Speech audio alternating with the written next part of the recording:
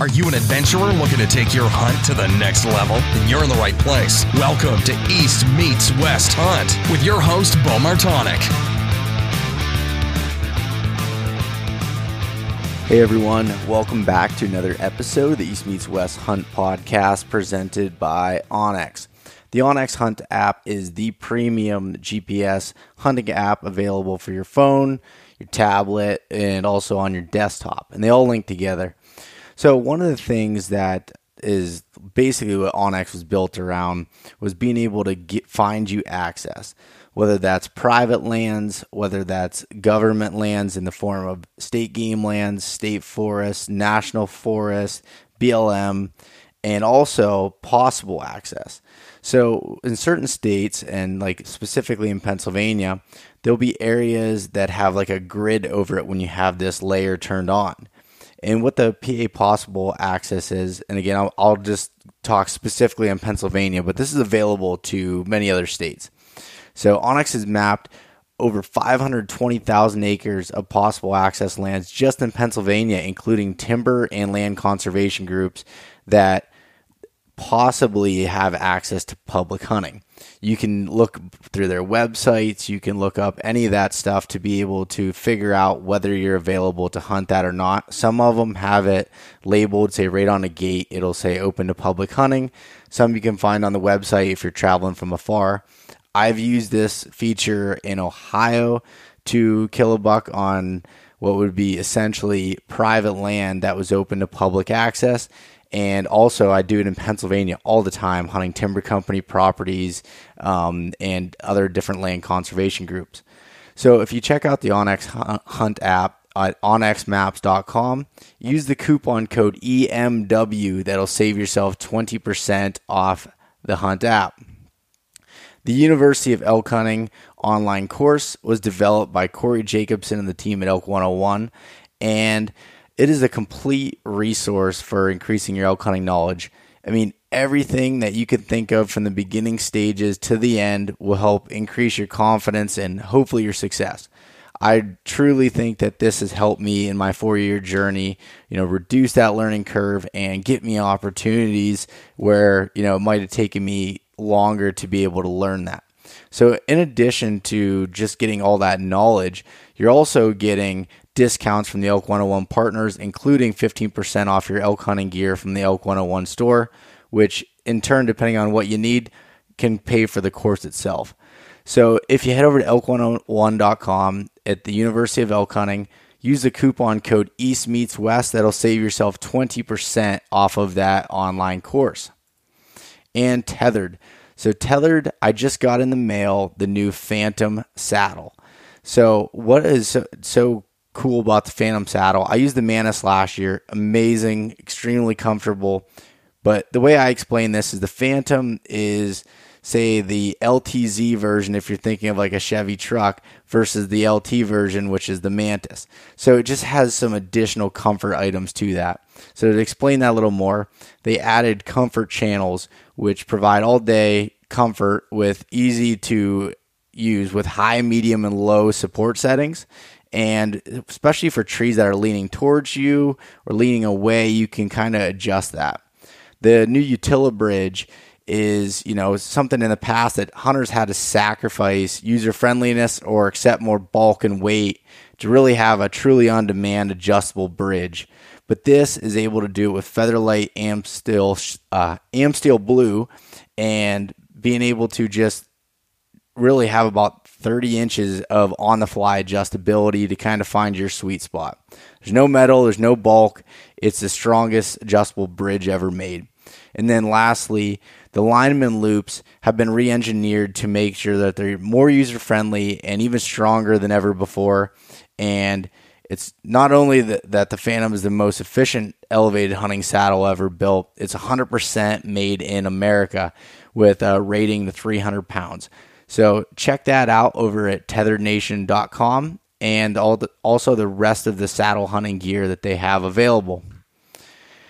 All right, so I want to start by going into today's Mountain Buck story. So Mountain Buck Monday was yesterday over on the Instagram and Facebook pages. And this story is from Taylor Chamberlain. So Taylor wrote, in 2018, on the last day before my 2-week rutcation, I drove up to the State Forest Road in northern PA, where I was able to access most of my stand locations, not only to find a vehicle parked at the overlooked trail up the mountain, but a group of 3 young guys packing out a buck they shot the evening before. Rather than getting upset, I stopped to chat, later exchanging phone numbers and hiking up together several times throughout the season and to scout the ridge the following spring. Fast forward to fall of 2019, we braved the elements on Halloween as we camped on the ridge in tents amidst 50-mile-per-hour wind gusts, a 30-degree temperature drop, and pouring rain and snow. When this buck came into a scrape at 15 yards in a saddle the next evening, needless to say, all our discomforts were proven worthwhile, putting an exclamation point on the 2-year quest of dragging a buck off that ridge. And that story by Taylor is what hunting's all about. I mean, we're all here with a common goal, as you'll hear Steve and I talk about that in this 2-part series here. And instead of getting upset of someone hunting in the area, Taylor worked with them that ended up with a friendship and then ultimately success. So thanks for sharing that, Taylor. And I want everyone else to send in your mountain buck stories as well as any other success stories when it comes to maybe hunting out west for the first time or anything along those lines. Maybe something you learned from this podcast, from the articles, video series, whatever that is, send it in. I want to hear it. I want to share it with everyone else. So I really enjoy these stories. And head over, like I said, to the social media platforms to check out the photo of the 4 guys and Taylor's buck.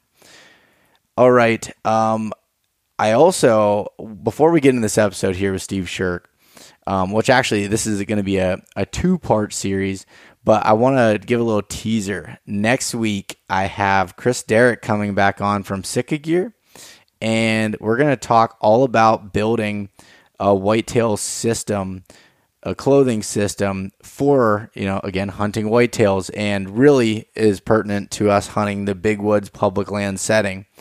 And we're going to be doing some big giveaways, including the new mobile hunting pack that I still can't give the name to yet, but as of next week, I'll be able to release that information. We're giving away that pack and also the new jacket that's coming out from Sitka Gear. So I can't wait to be able to give this stuff away and give back. So stay tuned next week for details on that, and over at social media that'll show you how to enter that giveaway. And so, like I said, on this episode with Steve Shirk, this will be a 2-part series. I broke it in half because a lot of good information here, and I found a good breaking point here. But on this one here, we're going to talk about scouting buck beds, a proven trail camera strategy that is just, I'm going to take a lot from this trail camera strategy here from Steve, along with everything else, but then how to set up for the kill and being confident in your plan to succeed year after year. And he dives into his 3-day strategy, his thoughts on mobile hunting versus set stands. Just a lot of really, really good information here. So I hope you enjoy this episode, and don't forget, part 2 will be coming out in a few days, so check that out as well. All right, welcome back to another episode of the East Meets West Hunt podcast, and I'm sitting here in northern Pennsylvania in this beautiful hunting camp with Steve Shirk. What's going on, man? No, we've been talking for a while now, and I found out today we live so close, and yet we failed to connect. So it's a long time coming, and I think it's pretty cool. 2 PA guys that hunt the same. Almost, the more we talked on the ride here, we realized we're almost hunting the same area. So, so I think it's going to be pretty cool to butt our heads together and just talk about deer and what we know in this area. And I know I'm looking forward to it. And as we said, as we were driving here in the truck, we have theories on things, and we like theories because us as deer hunters, if you don't have theories, if you think everything's fact that most of the time you're wrong, right? Absolutely. So no, I know I'm going to throw some opinions out there, and I I hope that everyone listening will feel like they learned something, and most importantly, enjoyed us talking. Yeah, that's really cool. And like you said, it's crazy. Steve and I literally live like 30 minutes from each other and didn't realize that until we connected here. And we were going to do a video portion here, but Mother Nature had a different story for us. So we're going to get back together and do some scouting videos or something. I'm really, really pumped to see, through the I guess your eyes, the way of going about it. I did this last spring. I got together with two guys. One's a friend of mine, Johnny Stewart. You might have seen him on Instagram or something. Yep. And Greg Litzinger, and these two guys, so they're coming from different areas, and we just got together and scouted a brand new area together. Oh, cool. And watched how each other kind of does things differently and learned, and it's so cool to be able to get with other people that are like-minded but all have their own styles to definitely things, even I know we might talk and tell some people about my guide service, but I know like guiding, people would think that the guide is the only one teaching and telling everyone how it goes, but I bet I learned something from every client I take, whether the guy's hunted one time or has more experience than me. Anytime you get with anyone really, then there's always something different everyone knows. Yep. So that's just been a huge benefit to me as a guide. Like, it's not always my knowledge, but my experience with so many different people, I'm learning something from everyone. Yeah. Absolutely. No, that's super cool. And so, yeah, as you did mention there, do you want to give a little background on yourself, Steve, and then also with your guide service? Yep. So I have a guide service called Shirks Guide Service, and it's in the Allegheny Mountains just outside of Bradford, PA. And it's a lot of it's in the Allegheny National Forest. And if you're not familiar with the land, like, there's a bunch of other public lands around here too that we have access to. So we're probably guiding on literally several 100,000 acres of land, all big woods. And I've been doing it about 7 years now, and people from all over the country are coming, and I've made a ton of great friends. I don't really even call them my clients. They're, everybody. If you like deer hunting, especially as much as me, you're my friend in a second. So yeah. I've made so many great friends that way, and I'm just having a great time doing it. And it's led me into situations like this where, I'm doing podcasts with people like you, and it's just been so much fun and opened up so many doors that I could never have any regrets doing it. Yeah, and I mean, it's and again, as we talked about a little bit earlier, that's a tough thing is guiding in these type areas, because even for our own selves, it's tough enough to get it done, and to take someone that may not be familiar with hunting, the Pennsylvania Appalachian Mountain region and big woods, big timber. This isn't farm country. This isn't the same. They're really not even the same animals, in my opinion. They're just. You're so right. And to do that it's got to be, one, frustrating, but also extremely rewarding when it all pans out. Yeah, it's like you hit the nail on the head. People ask me, ahead of time, what's it like or what can I expect, and I try to give them the rundown. But when they come here, usually after one day, they're like, "Man, this is not what I expected." But it's not like it's a bad thing either. Like, the woods are just so big here. It's just one of those things you can't really describe unless you come. And the way we hunt and how we hunt, it's just it's a really unique thing that probably a lot of hunters throughout the whole country have never really hunted an area like this with the kind of tactics and the way we do things. So I think I can't say I've ever had anyone come that wasn't like, wow, that wasn't a great time. So, yeah. Pennsylvania may not be known for deer hunting, but I encourage anyone, if you've never hunted Pennsylvania, especially the big woods, even in this area. And I know there's probably some guys saying, "Man, you shouldn't have said that," because now everyone's going to come here. Yeah. But as a guide, I'm just willing to share what we have here, and just because I know how much it means to me and how much joy I get from it, that I just like to see people come here and have a great time. Yeah, and the one thing you said there, I've caught some slack for that. Oh, why are you bringing people here? Why are you doing all this?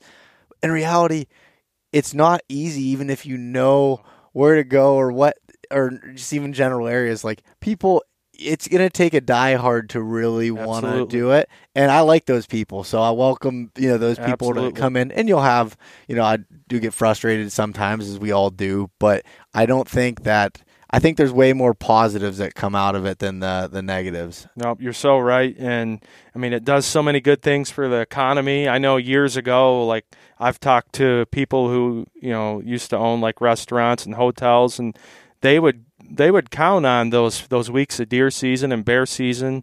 That would be some of their best sales of the year. And if we're trying to bring back what that used to be, at least to a small portion. I know there's a lot of businesses out there that and people that we might be, because of that, we might be paying their bills through that part of the year. Or it has so many great effects. It's there could be a couple bucks here and there being shot, but for the most part, it's not like bringing, I usually guide 20, 30 people a year, and say if even half of them get something in a 200,000 to 300,000 acre piece of land, does that really, affect anything? Yeah, it doesn't really cause much of a problem. And most people that come here, this isn't for the guy, like you said, that gets his license and opening day, he goes out there. I mean, we have those kind of guys, but those aren't the guys that are usually filling their tags every year.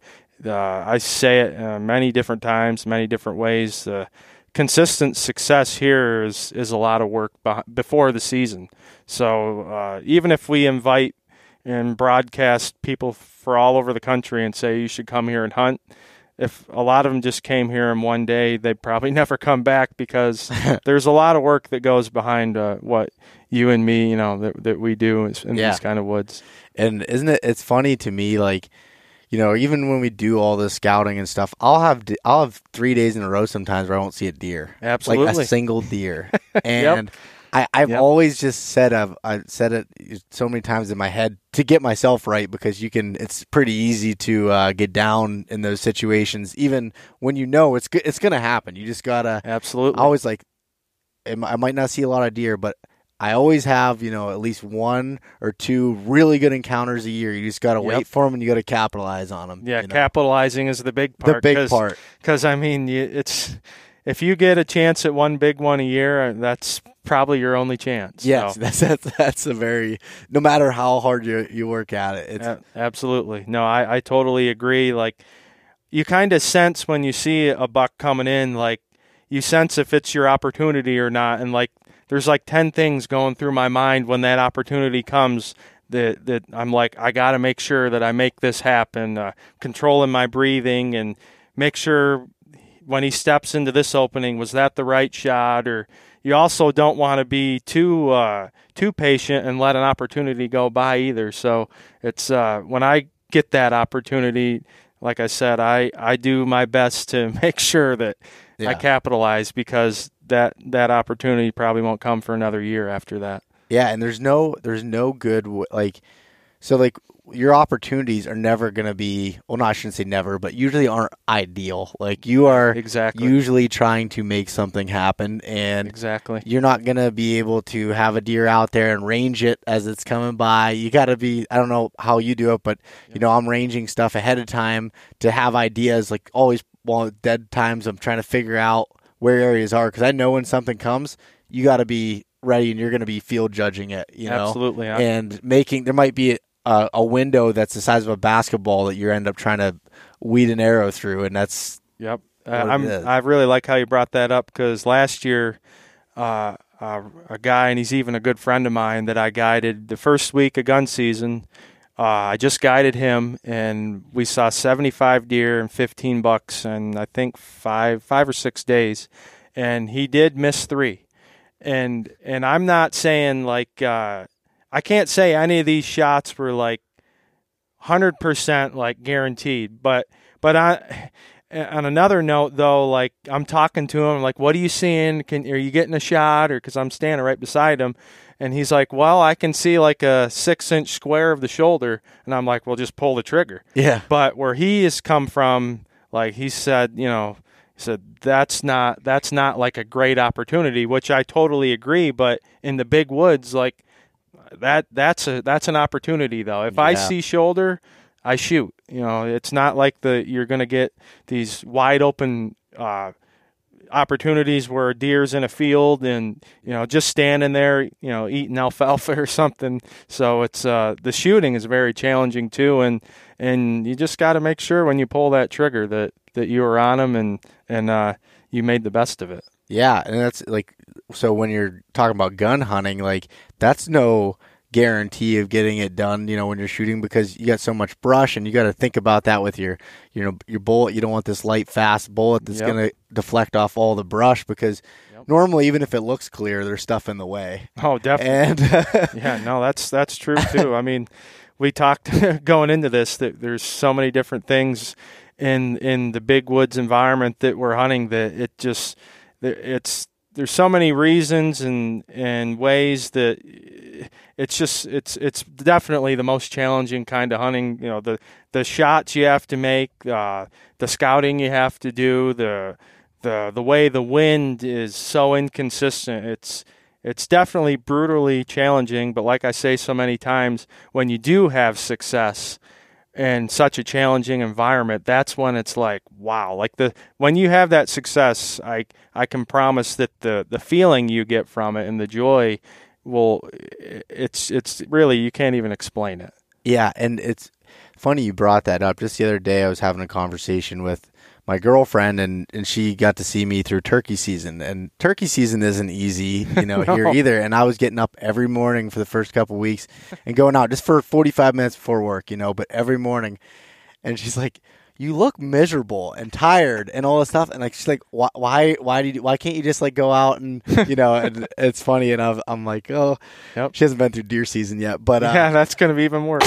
So I was like, well, it's hard to explain, because once you get that success, it's so worth it. And it's not that I'm actually miserable doing it. I love doing it, but yeah, it is a lot of work, and there is a lot of points that aren't necessarily the most fun when it comes down to it, but it's the most rewarding thing for me to be able to do that. Absolutely. And I'm not like against anyone, and I've said this before, but for anyone that's never heard this opinion from me, I'm not against anyone that likes to travel and hunt all over the country, because in reality, I need people to travel to come here for my business. But but I get a lot of opportunities where people will contact me and say, hey, I own a guide service, or I'm an outfitter, and I'd like to swap hunts. I'll come for free, you come to mine for free. And the amount of time that I put in here, like, I have so much invested into this that I don't want to go anywhere, because it's like anything else. When you invest so much into something and you have such a short season, that it's like all my time and my investment wouldn't be worth it if I was only hunting 1 or 2 days here, or missing out on some of the best times. So that's this kind of place here, as challenging as it is.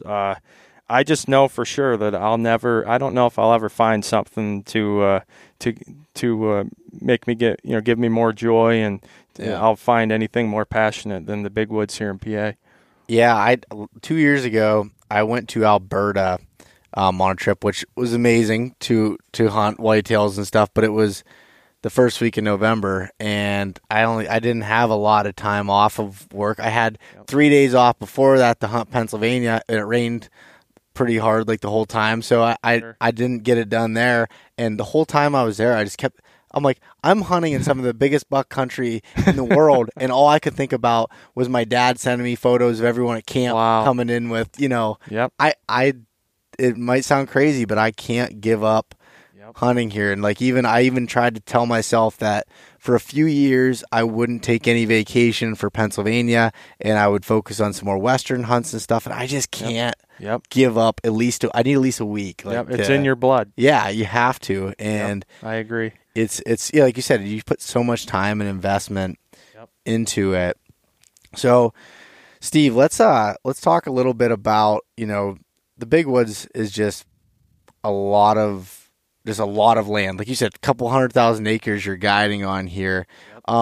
There's so many different ways of looking at it and scouting, but is there anything specific, like when you're going into scout an area, like that you have at the top of your mind, like this is what I'm going to be looking for? Sure. Oh, absolutely. Like I'm always at the upper part of the hills. I rarely go low, and I know like during the rut, bucks are running like crazy from ridge to ridge, and you can have success down in the creek bottoms. But any deer, no matter buck, doe, or yearling, like they're all bedding up high, and I might not be one of those guys that likes to hunt right on top of beds, but I want to be where deer are during the day, and I'm a big believer.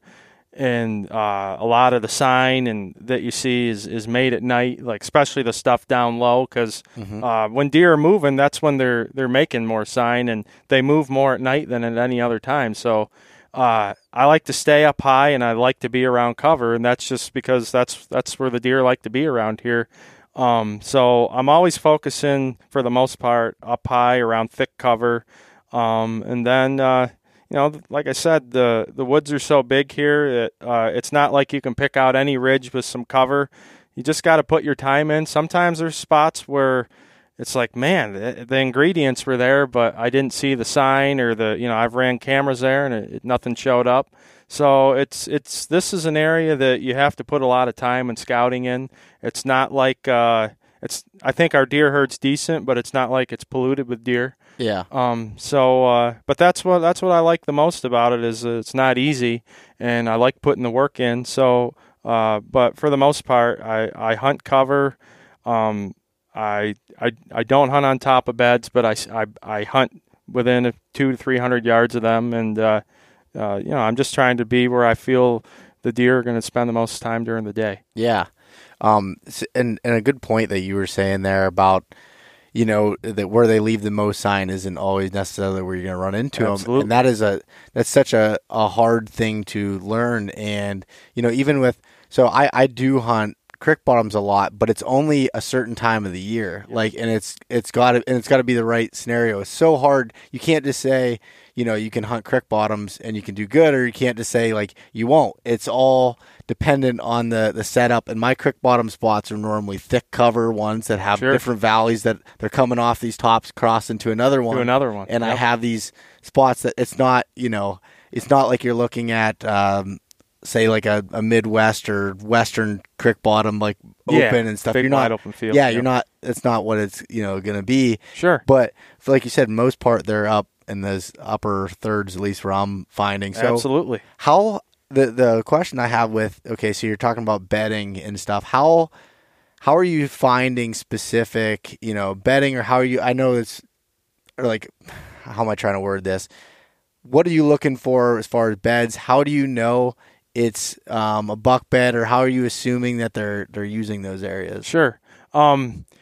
Really, for the best way that I've ever learned is just running my cameras.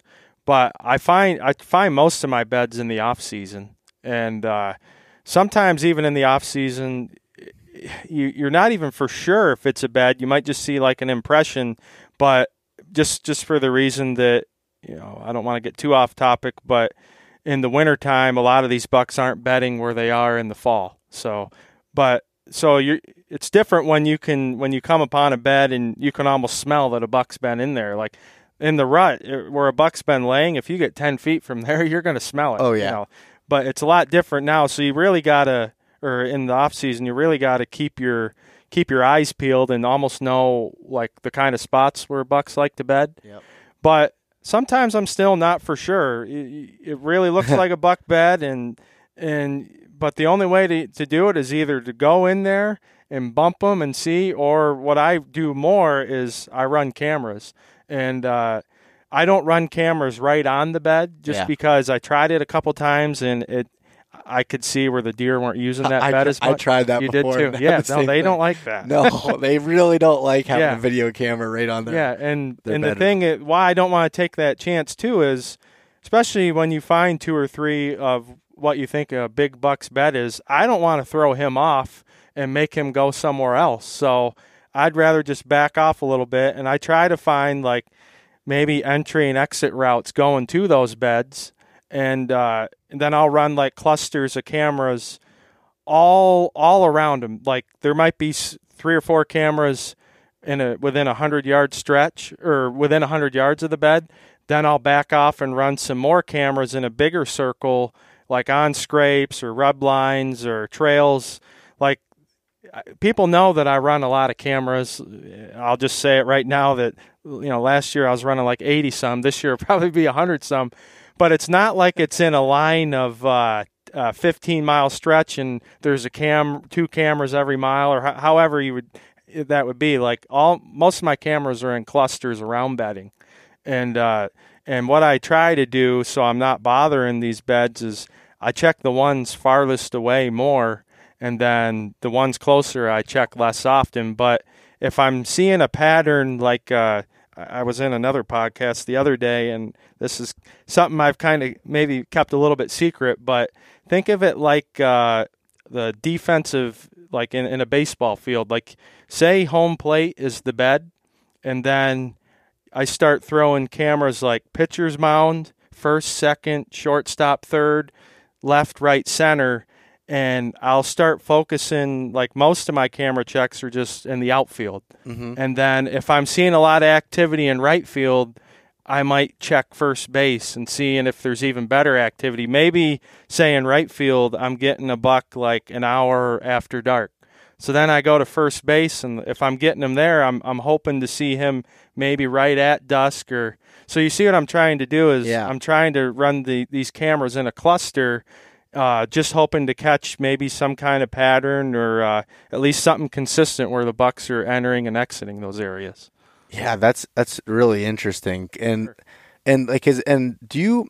I want your opinion on I'm going to go back to your camera strategy because that's awesome way that you put that. But with the bed specifically, do you find them using one single bed or an area? I find more an area more than a single bed, and it's not like the bedroom. Like, it's not like in a room. Yeah, it's usually like for the most part 100 to 300 yard stretch or something like that, depending on the terrain, the cover, a lot of different things. So, and I know that there's bucks that I only know 2 or 3 of his beds, but he's probably got 20 or more or whatever. Yeah. Like, you don't have to find every bed.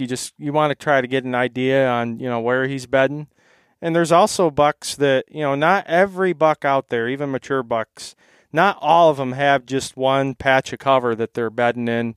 They might have 3-4 different ridges they're using, and that's where the big woods gets even more challenging when you're hunting one particular buck, because you might be spending, days of just wasting your time when the buck's not even in that particular spot. Yeah. So it does take a lot of luck, but mostly, what I found is the more mature bucks, especially like early in archery season, most of them really are locked in a tighter area. So I think it's a great time to kill one, but boy, they do not move much in the daylight. That I can tell you that. I've always struggled with early season, and I don't hunt as much. My time's usually spent towards the rut, but still, like I don't feel like I have a good grasp on. There was a couple bucks that it was too late by the time I ended up kind of thinking I figured them out, but. Yep. They had this super tight area, and the only time I would get them coming out, I was getting some daylight photos right on the edge of this cover of buck I explained to you on the way here, Hercules, and he was coming out of this thick cover. He would always bed like right on the edge of it, and then there was this big cherry flat that was just above it, and when they would have black cherries, I'd get some photos of him right on the edge of it coming out, just at dusk, or the same thing, or just as it's getting dark.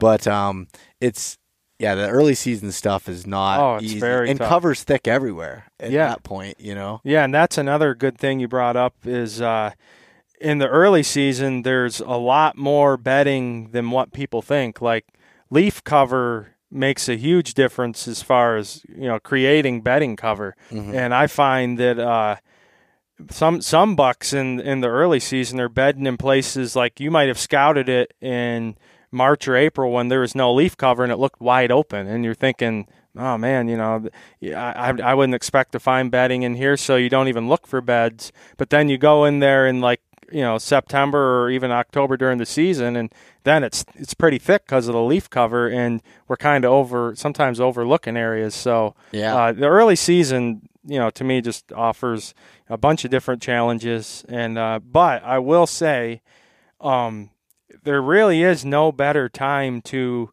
get on a buck because he's not running pretty much from ridge to ridge all day looking for does. And if you do have an idea what he's doing and it's a particular buck, that's probably your best time to get an opportunity.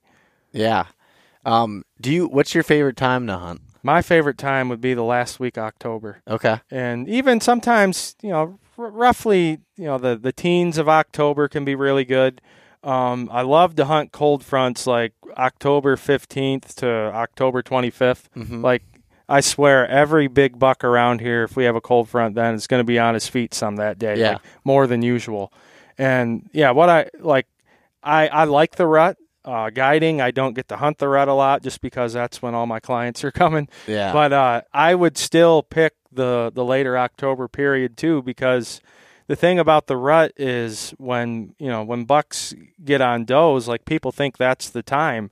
But really, a lot of times when a buck's on a hot doe, they're not doing much of anything but just spending some time in their own little place. Yeah, it's like they're on their honeymoon or something.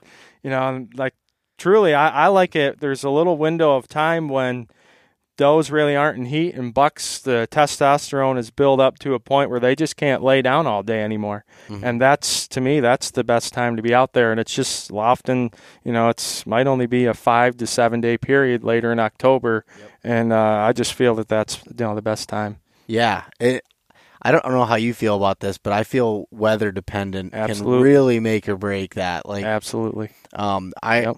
You get a cold front in the end of October, and if I have to work, I can't focus because that's when that first real cold snap there is going to be something. And that's even like, I think, was it last year, 2 years ago, we had a real cold snap like around October 18th or somewhere in that time frame. Yep. And my cameras lit up. There you go. My scrapes were lit up, especially the ones that were closer to bedding, but they were like daylight photos where before the scrapes were starting to get opened up, but it was more nighttime activity, and it started getting That's why I'm just very fortunate that, being self-employed, it's I can't imagine oh man, big cold front and I got to work all day. I feel, and I truly, I am blessed for that. And I feel for anyone that doesn't have that flexibility in their work. Cause, if you can just hunt the cold fronts in October, I can't even explain how much your success rate will probably go up.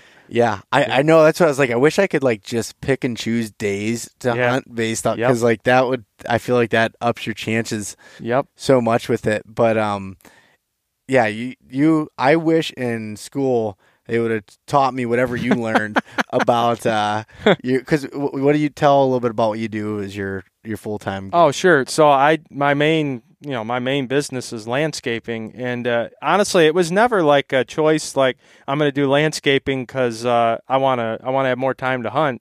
But I'm just glad that that's what I turned into doing because my first year, when work slowed down, and I was fortunate to save quite enough money to get me by for a little while. I was like, man, I got all hunting season, and you know what?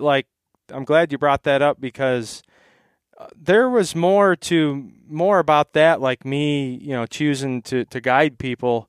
When I'd have roughly 2 months off, there was almost like a guilty sense inside, saying, you know what, the good Lord gave you this gift. All this time to spend in the woods and you're just out there for yourself. And I was like, I should be taking people out. And it wasn't even about the money or anything. So, but that's, I'm just so fortunate that, my job, I get that little bit of a break period where it slows down, and it just slows down for in my opinion, the best time of the year. Yeah. Yep. Yeah. That's so true. And yeah, when you said that, I was like, that's awesome. Yep. No, I'm very, very fortunate. Believe me, that's I just feel so blessed, and I hope that it can stay that way the rest of my life. Yeah. No, that's awesome.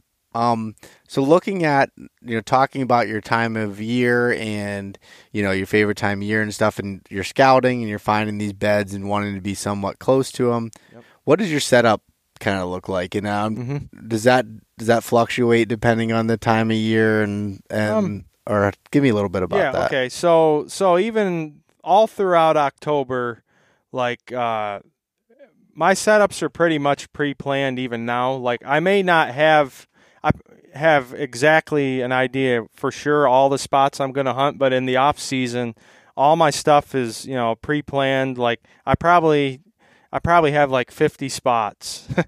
And even though I'm a guide, like it's not like I'm like hogging the best spots either, but a lot of my guiding doesn't take place till November anyway. So, but for myself, so I got say 50 spots right now planned that I've scouted, and then closer we get towards that last week of October, whether it's, from my cameras, sometimes it's just on a hunch, then I'll start to narrow down what ones I'm going to choose. But what I'm kind of looking for is, especially if I can locate buck bedding and I know what buck is in there, what I'm doing is I'm trying to find a spot that's like a medium ground of not too close but not too far away. And every spot like that is a little bit different.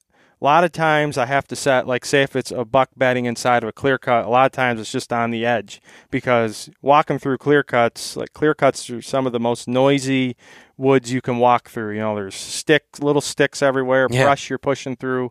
So a lot of times, I'm right on the edge.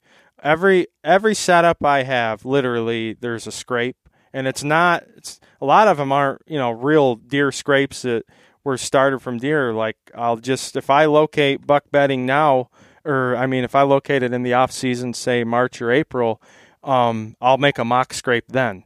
And I last year especially, I kept rope with me, and like I've probably got like 50 or 60 licking branches out there, and I'm already trying to get bucks in those areas, like knowing, hey, just outside of here, you got this awesome scrape that all the deer eventually are starting to use. So it's a scrape is another reason to get a buck to come your way. Yeah. I am looking for like maybe a lot of times if it's a real active bed, there are trails going to and from. Sometimes there's 5 or 6. Sometimes they're even just really faint, and you got to really pay attention. But I'm trying to find a spot where I'm not, right on top of him where he's going to hear me or smell me, but I also don't want to be a spot where he's coming 8, 9, 10 at night. So yeah, yep. Okay, and so with some of the setups there, and you sounds like you're a lot of times on the edge of that thick cover that they might be bedding on. Is there any sort of terrain features that you look at, or is it more vegetation, or does that all kind of depend? Well, if I'm trying to find actual beds, the terrain is really important, because like I would say like 95% of beds are near an elevation drop. Elevation changes. They like to bed. A lot of people say it's thermals, and somewhat is, but look at it this way: like when you're especially a mountain deer hunter, like if you build like a ground blind for an opening day of buck season, and you're trying to pick a spot, we pick those same kind of spots where you have like a really good visual. And that's another reason why they like elevation, or being like right on the edge of an elevation drop, is because there's a really good visual there. They want to be able to see anything that's coming below them. And a lot of times they even like to see what's coming from all directions. Mm-hmm. A lot of people think bucks are bedding in the most nastiest, thickest patch of cover they can find, when from what I've learned is a lot of the beds I find they can actually see fairly good anywhere from 20 to 40 yards around them. So when I'm trying to find specific beds, I do look for the elevation changes, like near, where there's a bench. It's got to be like very level spot too for them to bed.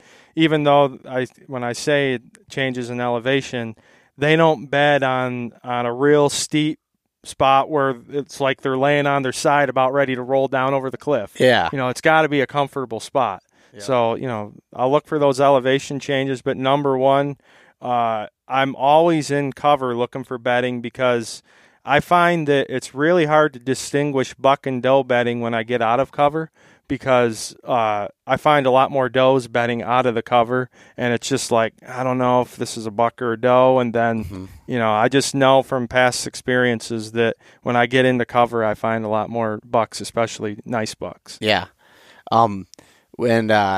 as far as the cover that they're, do you happen to see rubs or anything around the bed? Does that kind of help you signify that? I find more rubs on the edge of the cover than I do inside. I always find rubs inside, but I talk a lot about signpost rubs on the edge of like a clear cut. Yeah. And I think a lot of us just think that it's just kind of a natural spot for deer to walk, and which it is.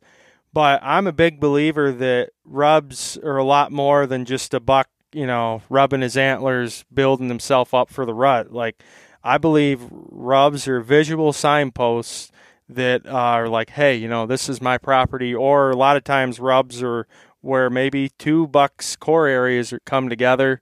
A lot of times that's a spot where you'll find like an active scrape where several bucks are kind of working this area. But for sure, almost all the mature bucks that I've found, and I found their beds, like, they're not laying next to other bucks through mid-September through the end of October. Like, they got a spot to themselves. Yeah. It's not like this time of year in the summer when I've literally jumped 6 bucks together, and they're a completely different animal now than what they are in the fall. Yeah. So, but yeah, it's around here.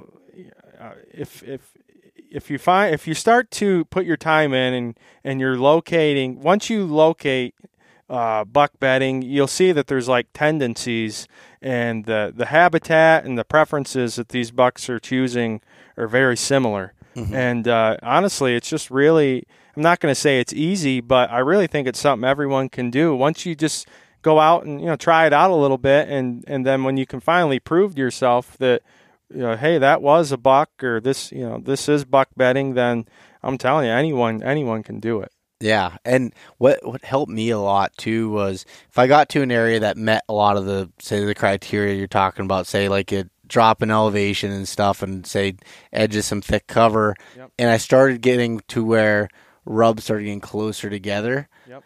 Then I it's not always this case. There's everything in the big woods. There's never like a one set rule. You're absolutely right. But yep. I tend to get excited thinking they're probably a bed somewhat close. And yep. And if I start seeing some that are coming from this way and this way, I'm like, okay, maybe some exit trails. Yep. And, yep. And then you might be able to find a bed that way. Or, yep. And a lot of times I don't ever find that single bed. Like you just get a feeling. It sucks to explain this on a podcast, but like you get a feeling like this is a buck bedding area. Oh yeah, absolutely. And that's so hard to articulate, but once you spend enough time doing it, you kind of start to figure that out a little bit. Yep. I'll just bring up real quick too, like a lot of times I'll say I know where a buck is bedding, and I've never actually found his bed, but if I'm getting a lot of camera pictures of him in the daylight, well, by God, I got to be near his bed. So now it's just a question. I just hope that I'm not too close to his bed, especially with my setup.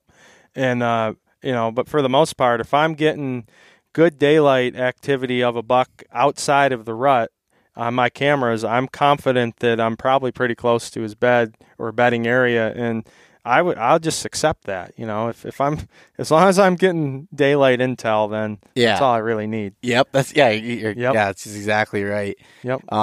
So when you go to do these setups, what's it look like? All right, you're going to go in, it's hunting season. You're going to hunt this buck or this bedding area or this spot. Yep.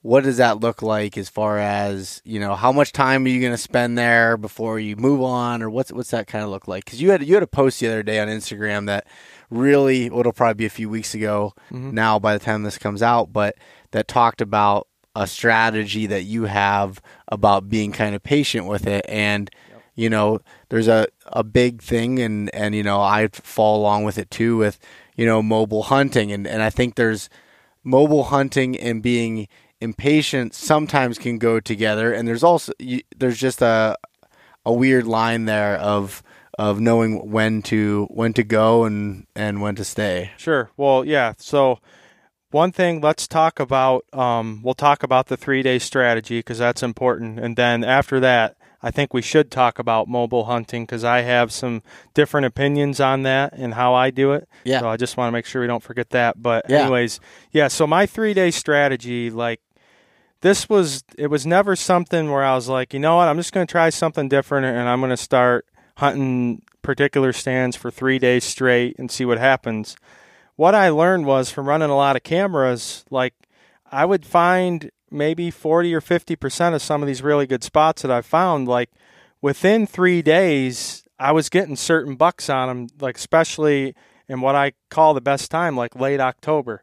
Like, geez, if I would have hunted that where that camera was for 3 days straight, I would have had an opportunity at that buck. Like if you're right in his core area and you know some of the, maybe the community scrapes or the most active scrapes in that area, especially close to bedding, that during that peak window, especially of scrape hunting, most likely I would bet pretty good odds that out of 3 day stretch, he's going to hit that scrape once, sometimes more than that.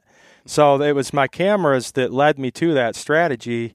And what I do is I pick in a week in 6 days, because Pennsylvania, we're just getting into the the Sunday hunting, but very few days, obviously. So really, we only have 6 days in a week for the most part. So I'm hunting. I got 4 stands that week, and I have, say Monday through Wednesday, I got a morning stand I hunt 3 days in a row, and then I got an afternoon stand that I hunt 3 days in a row. And it's not always based for sure that I think it's a morning spot or an evening spot. But if I have had past history with, it's showing that it's a better morning spot, that might be something that makes me hunt there in the morning. But why I don't like to hunt or invest my time the whole week into one stand, because I have learned in the big woods, like, you got to find like a balance. You can't be bouncing around a new stand every day, but yet it's hard to throw all your money into 1 or 2 stands too. Yep. So I've just found that if I have 4 stands that week that I hunt, and I hunt them really hard. I'm not just hunting these stands till 9 o'clock. I'll hunt them till sometimes 11 or noon, and then I'm maybe for an hour or two. It's not like I'm going home or taking a nap, or I might in that hour or two I'll probably do some scouting or whatever. But I'll even get back in a stand at least a lot of times by 2 o'clock, even that time of year, because just like I said, a lot that I've learned has been on cameras. But yeah, what I've found is I'm very confident if I have 4 really good stands that week, and I hunt them each in 3 day stretches, like my morning stand, like I said, Monday, Tuesday, Wednesday, afternoon stand, Monday, Tuesday, Wednesday, and then Thursday, Friday, Saturday, I go to completely different stands, but 2 stands. So 4 stands in a 6 day stretch. I'll tell you what, almost every year I've done that. I've either killed or had an opportunity at a nice buck, and usually a buck that I was expecting to see. Yeah. So. Yeah, I think that's so interesting, and Yep. I, like I said, I've in the past I've done it not necessarily from like a 3 day standpoint, but I've spent multiple days, and I remember one spot I sat for 5 days, which might have been a little bit overboard, but I ended up killing a deer in that spot, and it was on the last day at noon. But anyways, it was just when you have certain spots that you have confidence in, like you can't, just because you're not having that action that you want to have, right off the bat, because here is different, and I'm not speaking across the country or anything, but here is different, and there's so many different trails. That buck could be moving 70 yards from you, and you don't see it. Absolutely. Or hear it. Yeah. And you got to put the time in. And last year I was hunting all new spots, and I honestly wasn't as confident in them, and I got in my own head, and I moved too much. And there you go. That was a reflection at the end of the year. I was like, you really screwed that up. But you just got to learn from it, and you're going to screw things up. Definitely. But yeah, I really like that idea, and I like to move, and I like to hunt different spots. But at the same time, you got to know, know when to go, and when to fold them, I guess. With it. Yeah, and I'll bring something up too, and especially in this area, you have to make a choice. Do you want to be a hunter that wants to see deer, or do you want to see a deer? That's the way. That's my mindset. Like, I don't care if I go the whole season and I only see just one deer one particular deer that I want. Like, that's what I live for. That's what I hunt for. Yeah. I enjoy seeing deer out of my stand, but that's not really why I'm hunting. I want an opportunity at a good buck. And if I have to hunt, 10, 15 days and not see a deer and just that one buck, I promise you I would take that over anything, because I just want that one opportunity. Yep. Because like I said, we're hunting an area where, I do believe our part of Pennsylvania and a lot of other areas in Pennsylvania have gotten really good. But this isn't a place where you sit in the stand every day and the actions every minute or hour, however you want to put it, like this is big woods hunting, and you got to be patient, and you have to be willing to take the highs and the lows. There's points where it just, I've questioned myself. I swear there's not a deer within 10 miles. Yeah. But then it's like, no, your mind's just trying to play tricks on you. So that's just what I've learned, that if I have, not just a couple stands, but 4 or 5 stands and not 20 stands, there's like that balance. And if I put my time in those spots, I've just been very fortunate. It's really worked for me, but I believe there's something behind it too. Yeah. This year, so based off of my findings from my reflections last year, I went into scouting this year saying I was going to not just scout 15 different areas, but try to focus on 5 areas. Yep. And even that's probably too much, and then kind of really get to know them like the back of your hand and focus on them, run more cameras into more of a cluster, kind of what you're talking about. Yep. And do it that way. And I feel a lot better about, I promise you're onto something. Yeah, I feel so much better about it. And it's hard because I like seeing new stuff. I like scouting new ground, and I'm always like, I have a problem with that, and I just want to keep going and check things out. But if you want to be consistent, that killing deer. Absolutely, yeah. And you can't base tomorrow's hunt on what you saw today.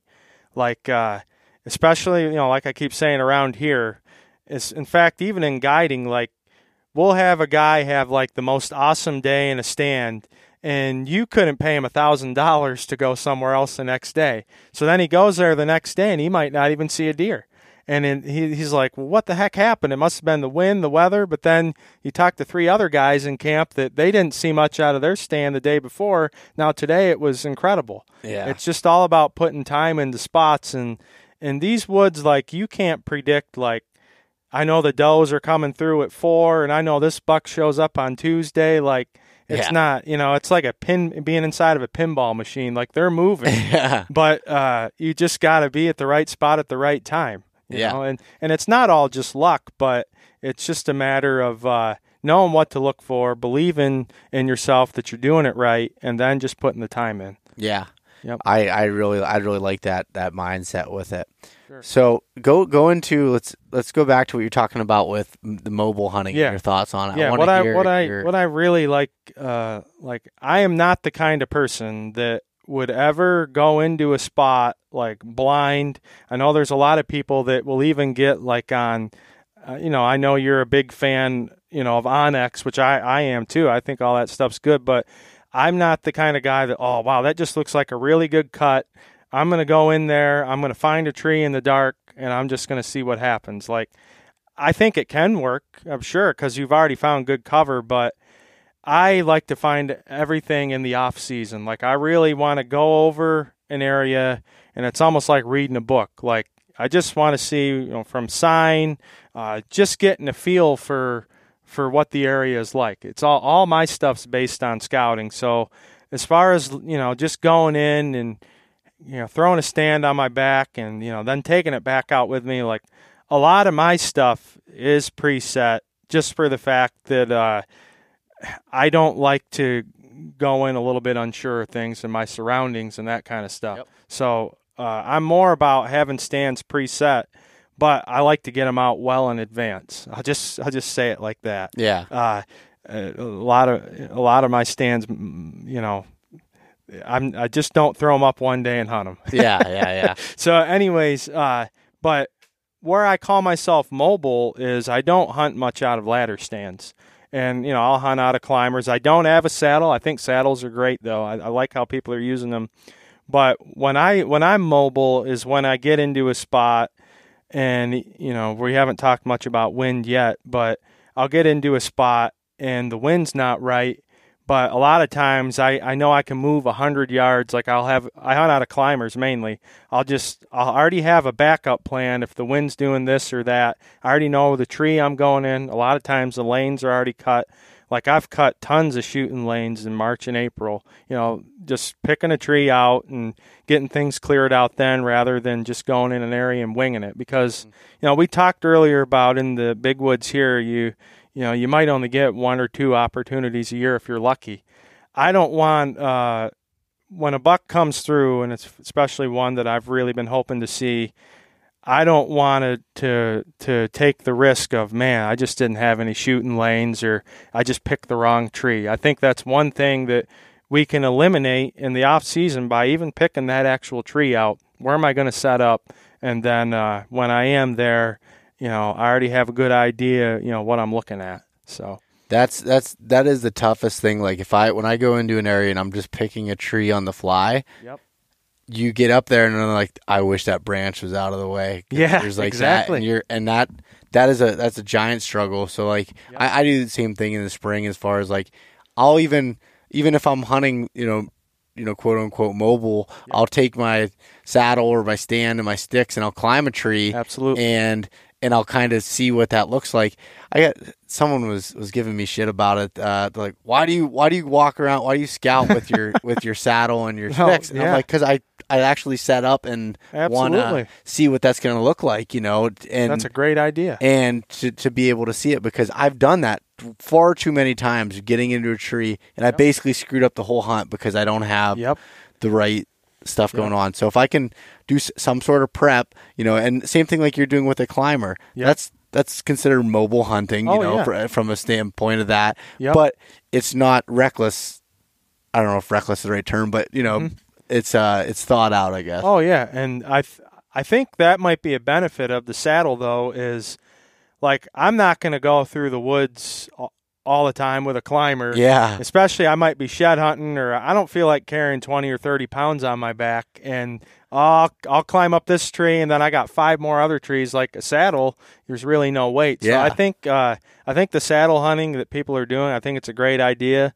Maybe someday I'll get into it. I'm not trying to talk like I'm too good for it, or it's just it's just one of those things. I've already got a ton of stands, and I've been getting by the way I've been doing it. But I think the saddle hunting is an incredible idea, and especially like you said, and what you did there in the off season, because I have at times like I'll have a tree picked out for my climber, and I'm trying to guess. Like I don't have the climber with me, but I'm like, well, that looks like I need to cut this and that. But if you're really not up in the tree, a lot of times you don't really know for sure where your lanes are. Yeah. So I think that was just a great point that you brought up. But no matter what, at least what my point is I don't think it's a good idea to go into areas blind and if you're not using a saddle and just always taking your stands in and out, or I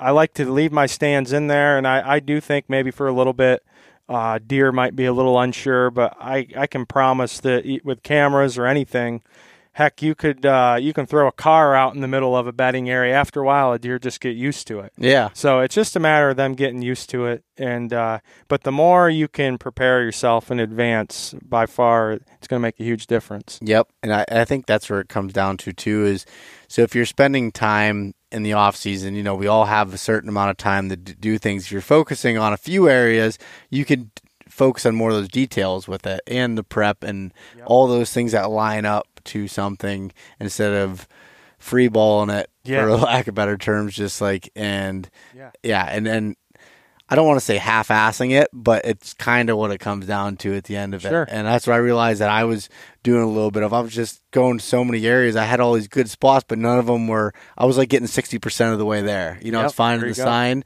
and the thoughts, but not getting it set up for actually killing, know. And one thing, I want to jump back on to the 3-day strategy. Like, what I want people to understand, and there's probably a lot of other people like me too, but I'm really only getting like 1 week a year to really focus on an opportunity for myself. And I think if you're a fortunate person where you might have 3 or 4 weeks, then I do think you could have, a dozen stands or something like that. Mm-hmm. But my point is don't be the guy that's hunting a new stand every day. And especially still try to do the 3-day strategy. Like you might have 12 stands, but have those 12 stands in a 3-week stretch or for your 3 weeks of when you're going to hunt. And then, then do the 3 days in a row. I still suggest that I know a lot of people really love all-day sits, but I still believe in the big woods.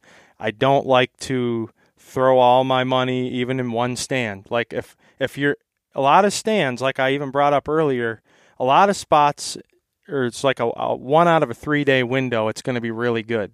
So maybe, so you've hunted somewhere in the morning and you didn't see a deer. A lot of times there's a good chance that you weren't going to see a deer there in the afternoon because the deer just really aren't working that area that day in the big woods. Yep. But now you've got another chance that day to still get in on the last half of the day's action somewhere else.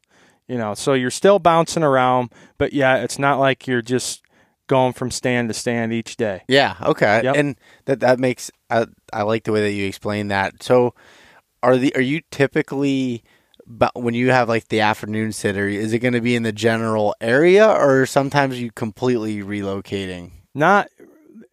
I wouldn't say like general area, like within 500 yards, but I don't want to spend hours either. Like sometimes I might have an hour walk to my stand, and then I might have another hour walk to another stand, and then who knows, maybe a half-hour drive. Like I think then I'm taking a little bit too much time out of my day. Yeah. So that might be another reason why I pick my stands ahead of time, because I might say, well, I know that I can get to that stand here and that stand there within an hour. Yeah. Maybe not even having to go back to my truck. Yeah. But it's not like I'm not just setting up stands either. Like, okay, this is where I'm going to hunt that day, and I'm just going to throw another stand 500 yards away. Like, then I believe I'm being maybe, I don't know if I want to say picky or maybe a little less precise. Like, I kind of want to be in a whole new area with maybe even different deer. Like, mm-hmm. I just want to see something different.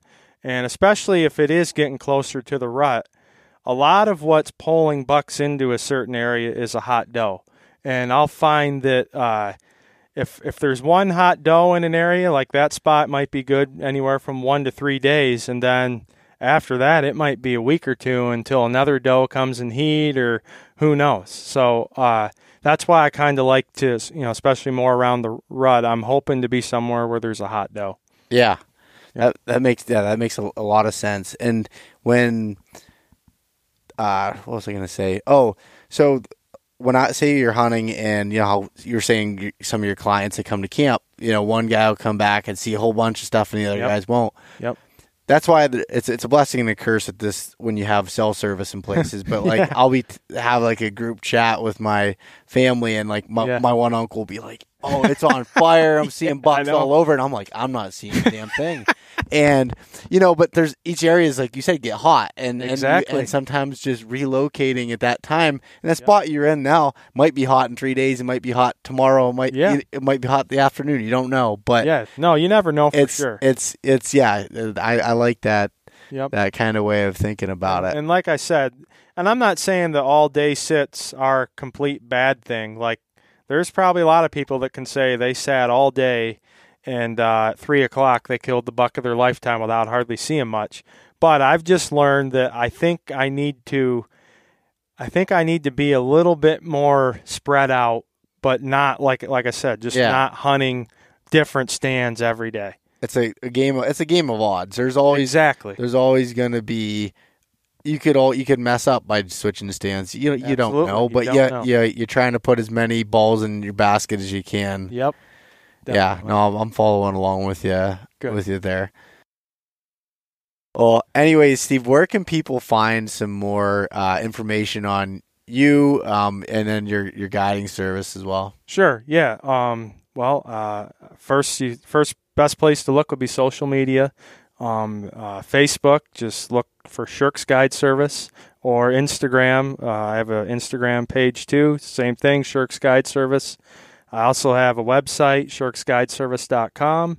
And that's pretty much it. I get an occasional email on that, but I prefer to, people reach me at those sites to start. And I just before we close, I just want people to know that this isn't just a business. I don't want to consider myself just a hunting guide or out there to just take people hunting. And I want to be more than that. I want to be the person that you can message me, and I hope that maybe I have a tip for you, or, when you're having a tough season, don't be afraid to shoot me a message. And I'll always find a way to encourage someone, because I really am trying anymore to represent that as hunters. And I just have this feeling, the way that I see the world going right now, like we have to all come together. We all have to make sure we're on the same team, because you can see how easily our rights and our privileges can be taken away now. Like, we've seen certain things. You can own a business and it can be shut down in a second.